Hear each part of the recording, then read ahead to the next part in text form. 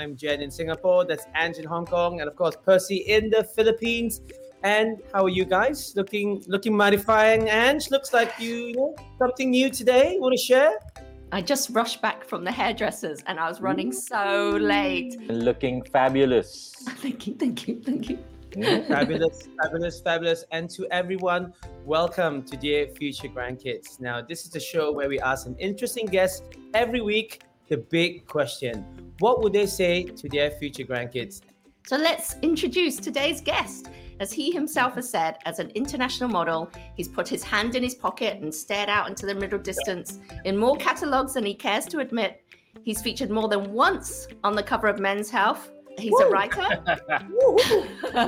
From dramatic fiction to witty wordsmith, he's been a columnist, a blogger, and a published novelist. And TV viewers in Singapore will know him as one of the stars of the long-running daily soap Kin. And I know him personally as one of the easiest actors and presenters to work with. He's no ego or work ethic, always polite, super gracious.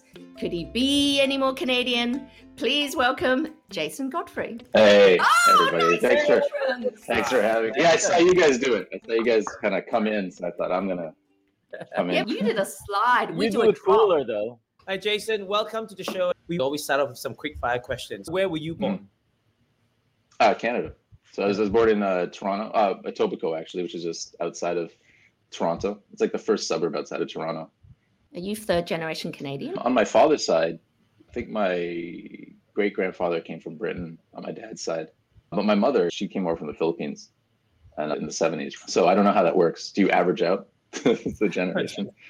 So your mom was actually born in the Philippines?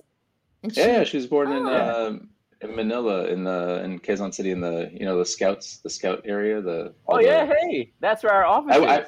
Scout. Is it? I went back there to take a picture of her where she grew up, and she said she didn't recognize anything. Like that everything had changed quite a lot. Yeah, everything is shops there now. Yeah.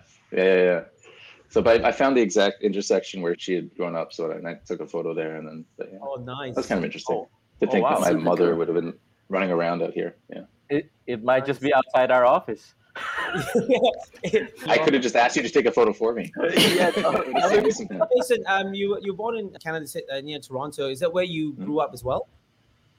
Yeah, so I grew up in Brampton, Ontario, which is like a little further up from Toronto, so it's a suburb. And I didn't realize it. I guess Brampton's got a bit of a sort of a bad reputation for being kind of crime-ridden and sort of like this kind of. It's not a good place, I guess, is the rep it has. So. Okay. It's I didn't know that. I guess it's changed since I left. So, Jason, what was the first job you remember wanting when you were a kid? The first job I remember wanting, actually, I remember wanting to be an actor when I was a kid.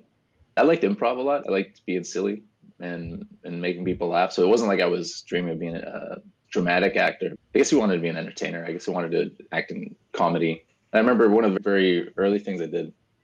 I don't even know where this came from. I wrote like this comedy kind of show for like this grade 2 or grade 3. I don't know what grade it was, 4 maybe. And I wrote this like little comedy skit and casted my friends in it. And we did it. And it was this huge hit. Not because it was good. It was just, I dressed up the boys like girls. So that was like brilliant comedy back in grade 4. So you're always a performer in the family, I guess. I guess I was with my parents, but I was also painfully shy. So I had these two things that kind of competed against each other. So that's also why you asked me what my earliest thing, what I wanted to do. I could say acting, but it didn't last. I think as I got older, I was like, I don't know. I don't know if I want to do that. I don't know if I have the guts to do that. And then I started playing baseball. So I wanted to play baseball, obviously. But then I wasn't good enough. But what was your actual first job? My actual first job? I'm glad you asked about that. I was a janitor, actually. My official designation was facility operator, which I enjoy more. But I was a janitor. Yeah. That's like vice president of hygiene services. Yeah, exactly. Yeah, executive assistant of hygiene services. Yeah. I was definitely a janitor. How old were you at that point, I was 16, I guess. My first. Well, I mean, I had a paper route when I was younger, but that's whatever. But that was my first like official job, like having a boss and coming into work and then cleaning up the poop splat. I remember that was when it got good. It was a community center, so there used to be parties and stuff there. So it wasn't actually that bad. It was a community center usually for girls' dance classes. So girls tend to be pretty clean. So thank God. But they would have these parties there. And I remember coming in after I'd worked there for a year or so, and I kind of had seniority, and there was a new guy. And I scouted around after the New Year's party, and like, yeah, there was a poop splat in one of the toilets.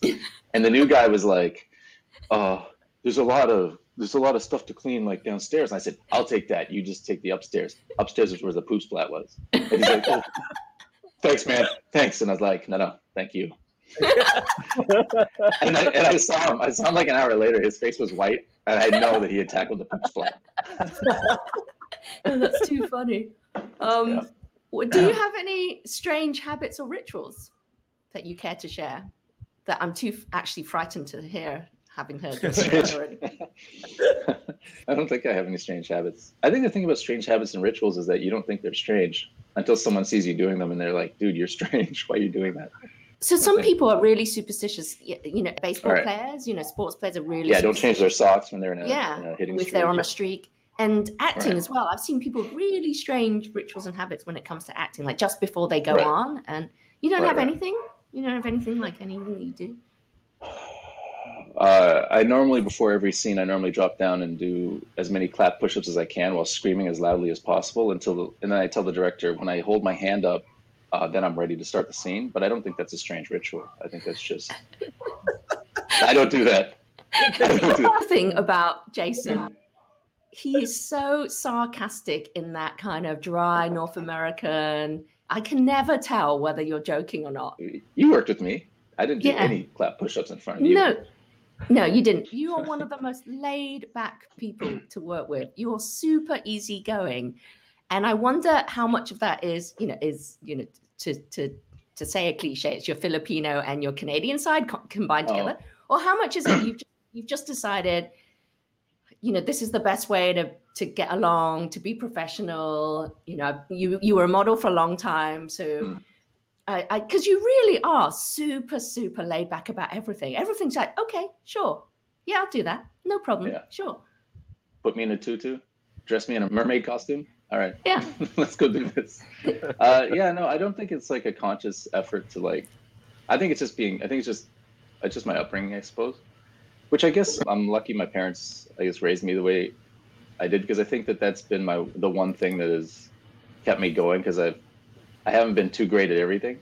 But I think it's when you're easy to work with, people will hire you again, right? So it's not like a deliberate or conscious choice. It just happens to be like that for me, I guess. So I'm just lucky.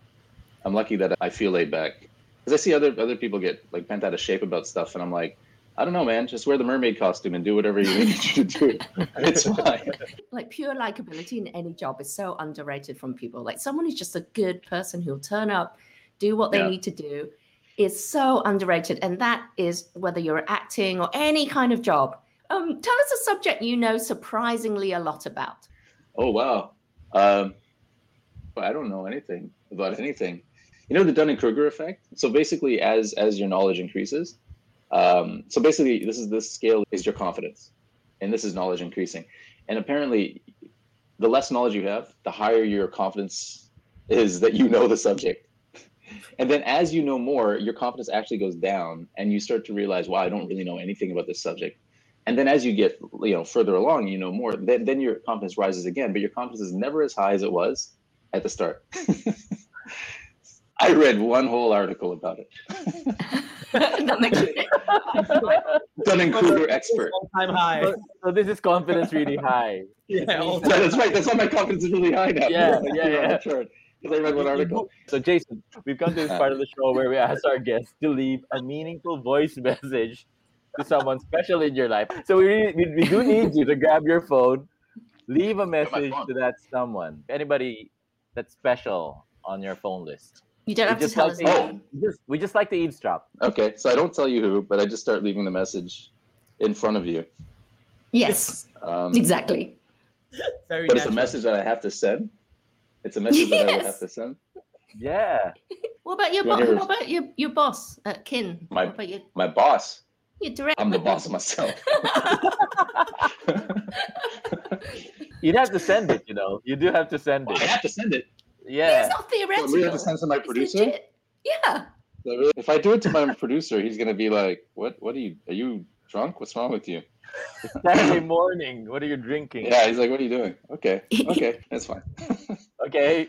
Okay. I'll send him a message. This is gonna be awkward.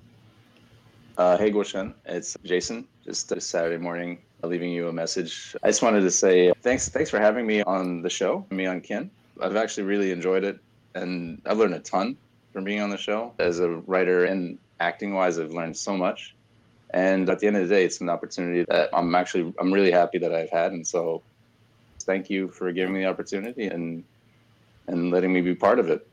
I know this is a really weird message to suddenly randomly get, but I've just felt like it's something that should be said. So, okay. All right, man.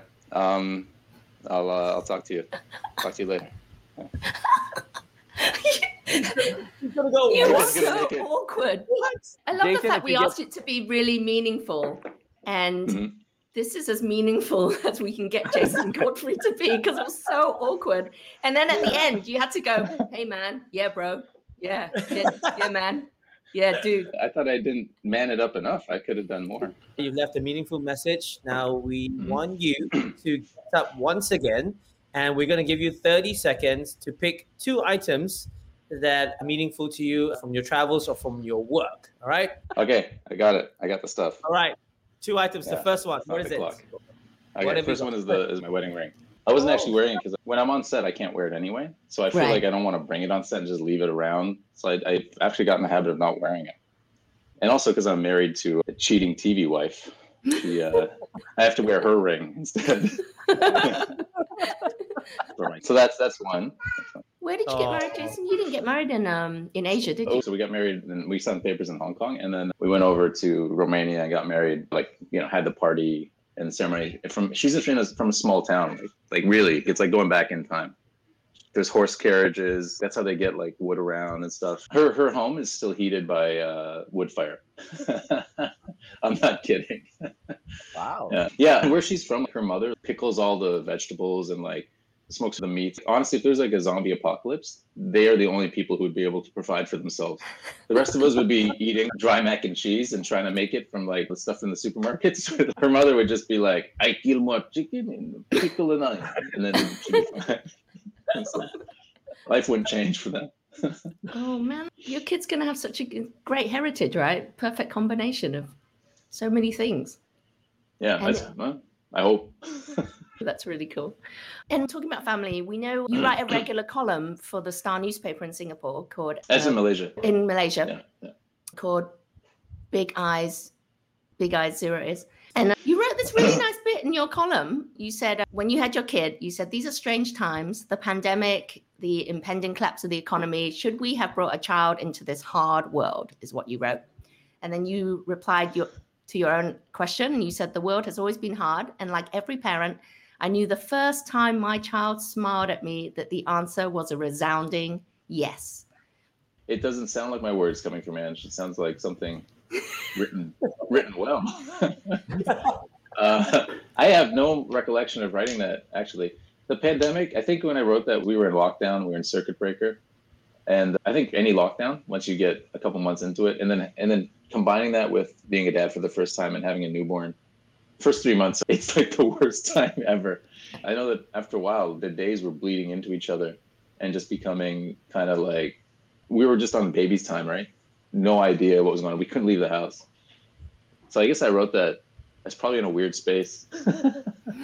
It makes sense. But yeah, I remember it was hard. It was rough. It was rough to you're just not sleeping. You know what I mean? You got all this uncertainty and stuff. So I guess that's when I wrote that. I like your blog. I like your column. Okay. Oh, thanks. Mostly I rant about politics and economic injustice. Yeah, and climate change is really good. Yeah. It's good. But you do it with that witty, dry sense of humor of yours. So Oh, it's a I good hope I combo. do. Sometimes I feel like I'm just ranting. Yeah. It's strange. So- It's strange the feelings you have as a new father. So More philosophical, you mean? More philosophical about life. I think it's like no one prepares. I think it's different for mothers. I think mothers, they get attached pretty quickly. Because I was always like, this is going to be the greatest thing that's ever happened to me. And I'm going to love my kid instantly. But when the baby comes out, you're like, I should love this kid instantly. But really, all the kid is a screaming bag of meat at this point. And like, And it's hard. It's hard to connect. Like I found it very, very difficult. Now, obviously not. And it, I don't know if it's like a selfish thing. Maybe I have, or maybe just fathers have in general. Is it? I think they like interactivity. So as soon as the baby starts to interact a little more, I think it melts you a little more. But at the beginning, it's like you're doing everything, but you're like, man, what have I unleashed with my groin? I can relate to that, Jason. You know what it's like. I totally understand, because the babies, you take care of the baby and you've got sleepless nights, you're changing diapers, and all you're thinking is, where's the fun stuff? Where's the part where I get to play with Legos legitimately? Right? Yeah. It's just sleepless nights, like changing diapers, trying to get this kid to sleep, that he doesn't want to sleep even though he should sleep, and you're just like, what is happening? What happened? But I think it's something that people don't talk about too much. Everybody just kind of puts on the, oh, it's the greatest thing that's ever happened, cliche, which it is. At the end of the day, it is long term. But I think in the first moments when it's happening, there is a moment, especially combined with the pandemic, where I was like, oh my goodness, is this life now? Like, what is this? When it's happening, it's like the worst experience ever. But that's what I realized, right? Parenthood is because when we're like, how do people have more children? It's because all those times get wiped out of your memory because the good times overshadow them. Same with my wife in pregnancy. She was like, I just want this. Just my body is hijacked. We just need the baby to come out. Like, what's happening? But now when she looks back at the pregnancy, we look back at it fondly. And that's something that I think humans are programmed to do, is you forget about all this negative stuff, and then you have one kid, and then you're like, okay, let's crank out another one. I think so. You just start focusing on like the happy stuff, how cute the baby was. And I can see it now too, because as he's getting older too, I realize I'm gonna miss the baby version of him. And you were only child growing up, right? Weren't you? Tell us a bit about growing up and your parents. And I was an only child. How were you brought up? I think I had a pretty normal, middle class upbringing in Canada. We never were starving or anything like that, but we didn't go on vacations or anything. It wasn't like, it was just like that middle ground. Being an only child, my parents, they tried to have more kids after me, but it just didn't work out. I wish I wasn't an only child. I wish I had siblings, because I see other people who have siblings. I think when you're growing up, when you're a kid and you're young and stupid and selfish, it's great to be an only child, because you're like, I'm not arguing with anyone. I do whatever I want. But I think when you get older, you realize that having somebody who has that shared experience of growing up in your home, I think that's something that you can't trade. Like, my wife has a sister, so when they talk, I hear them. They're like, oh, but dad always used to do this. They know exactly what they're talking about. I think that's something that's more valuable than growing up being a selfish little prick when you're young. But now you have your own beautiful family. How's it different for you now, having your own family? I don't know. I guess it hasn't changed anything. Like, I'd like to have another kid, especially for Will's sake. For Jason's financial well-being, I would like to have one kid and start working him immediately, so he can pay for it. I love Singapore. I like it here a lot, but it is an expensive place. So I think that's the challenge. It's like, we have one kid, you can kind of do it, but then you start having like 2 kids, you start going, oh my gosh. And then 3 kids, like, there's no way.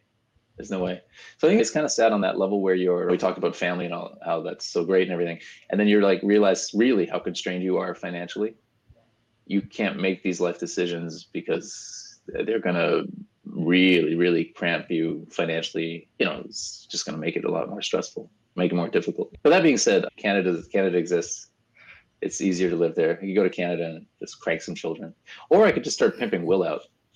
Daddy could be doing adult diaper ads and Will could be doing baby diaper ads, and combined, one more kid. Pay for that kid right there. Because we're talking about future grandkids, right? Mm-hmm. How would you talk about your family to them? What's the most important thing you'd tell your future grandkids about your family? I think the best thing I would tell my future grandkids would just be like, I read this in a magazine one time. It was like a country singer said it. I think it was Toby Keith. But he said, just treat everyone like they're trying their best. And I was like, that makes sense. I think there's very few people you meet in life that are, you meet people at bad times and they may be jerks to you or whatever, but there's few people that actually want to be jerks. There's few people that actually want to hurt you or do something wrong to you. Very, very few people are actually trying to do anything bad to you. Most people are just having bad days or having a bad life is what that is. And they're just trying their hardest. and I think that's ultimately it. Is that, I mean, life is rough, and you can be having a bad time, and so I think you make it worse if you start reacting to the negative stuff that people do to you. People aren't trying to be rude to you. They're not trying to be mean to you. They're just trying their best, and they're trying to cope. And sometimes they step on your toes. And I think if you can just assume that they're just trying to get through. And I think it makes it easier to get through everything. Because if you go through life getting angry at everything, it's gonna be really rough on you. Do you have any life lessons that go against conventional wisdom? Oh yeah, I do. I've actually wondered, the whole thing about hard work and the whole meritocracy thing, but more just hard work. The idea that hard work well, I'll be honest, the stuff that I've worked hardest on has brought me the least amount of finance or success in my life. The success that I've had I've just fallen into it.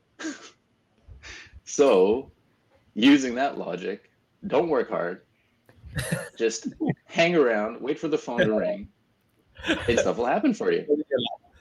That's what my life has taught me. Like when I worked for years and years and years trying to write, and you finally get a book out there, and you bring in $20, and it's not like it's like knocking the doors off of critical acclaim or anything like that. And you're kind of like, why don't you just go back to hosting, where Ange calls you up randomly and goes, "Hey, listen, I heard of you. Do you want to go do some work? All right." Sure. She didn't read a book. She's like, "I just saw a picture of you. I thought, yeah, this guy might be a nice guy to work with." Yeah, the Men's Health dude.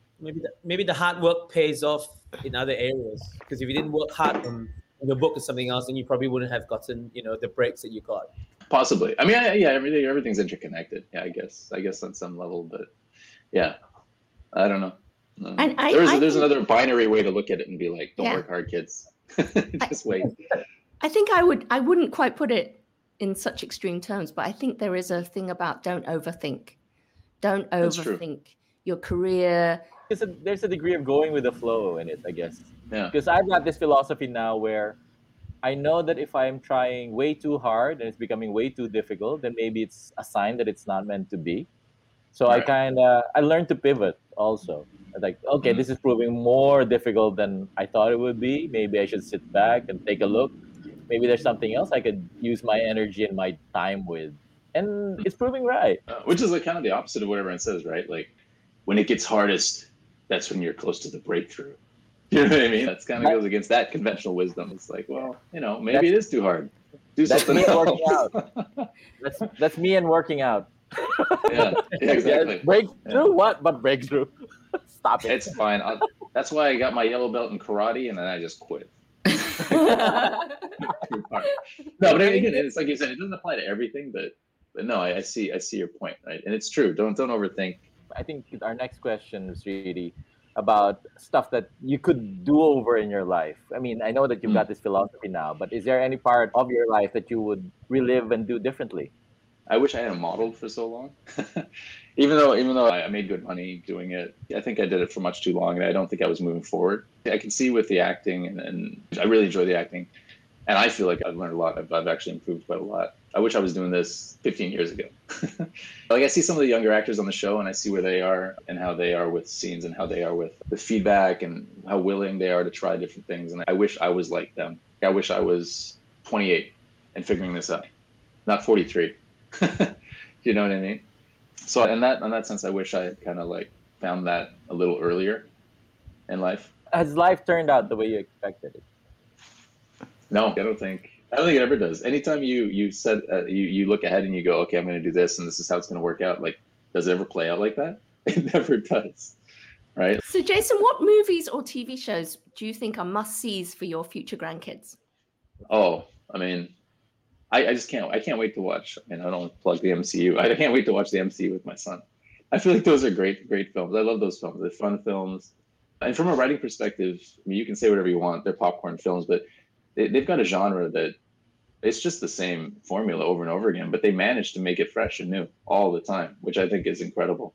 Are there any books that would be a must-read for your future grandkids? Actually, I just read a book.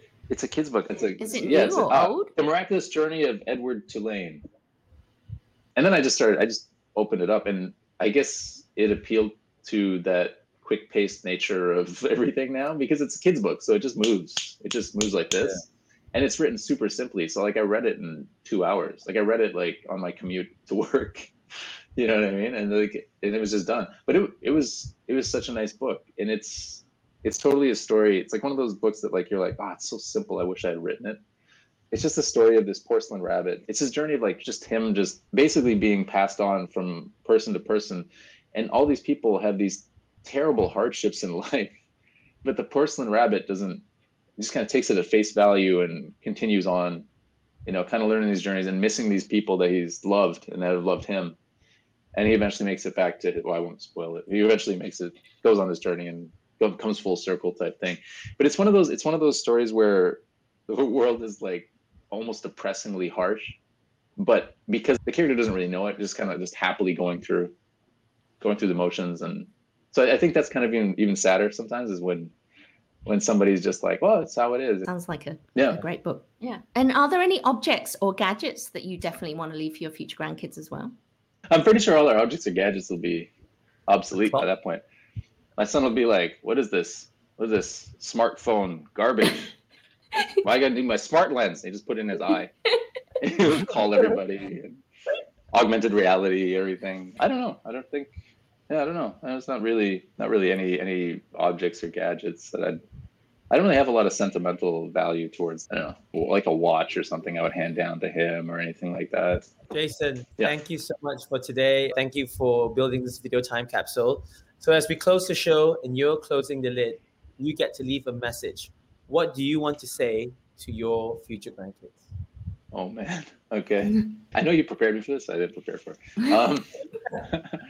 Well, future grandkids, I hope we've left you a decent world. I hope it isn't. I hope you're not living in some sort of post-apocalyptic structure. And you're not watching this on some like antiquated technology now because everything has been destroyed. I hope that the world is okay, I suppose is what I'm saying. I hope things are still stable.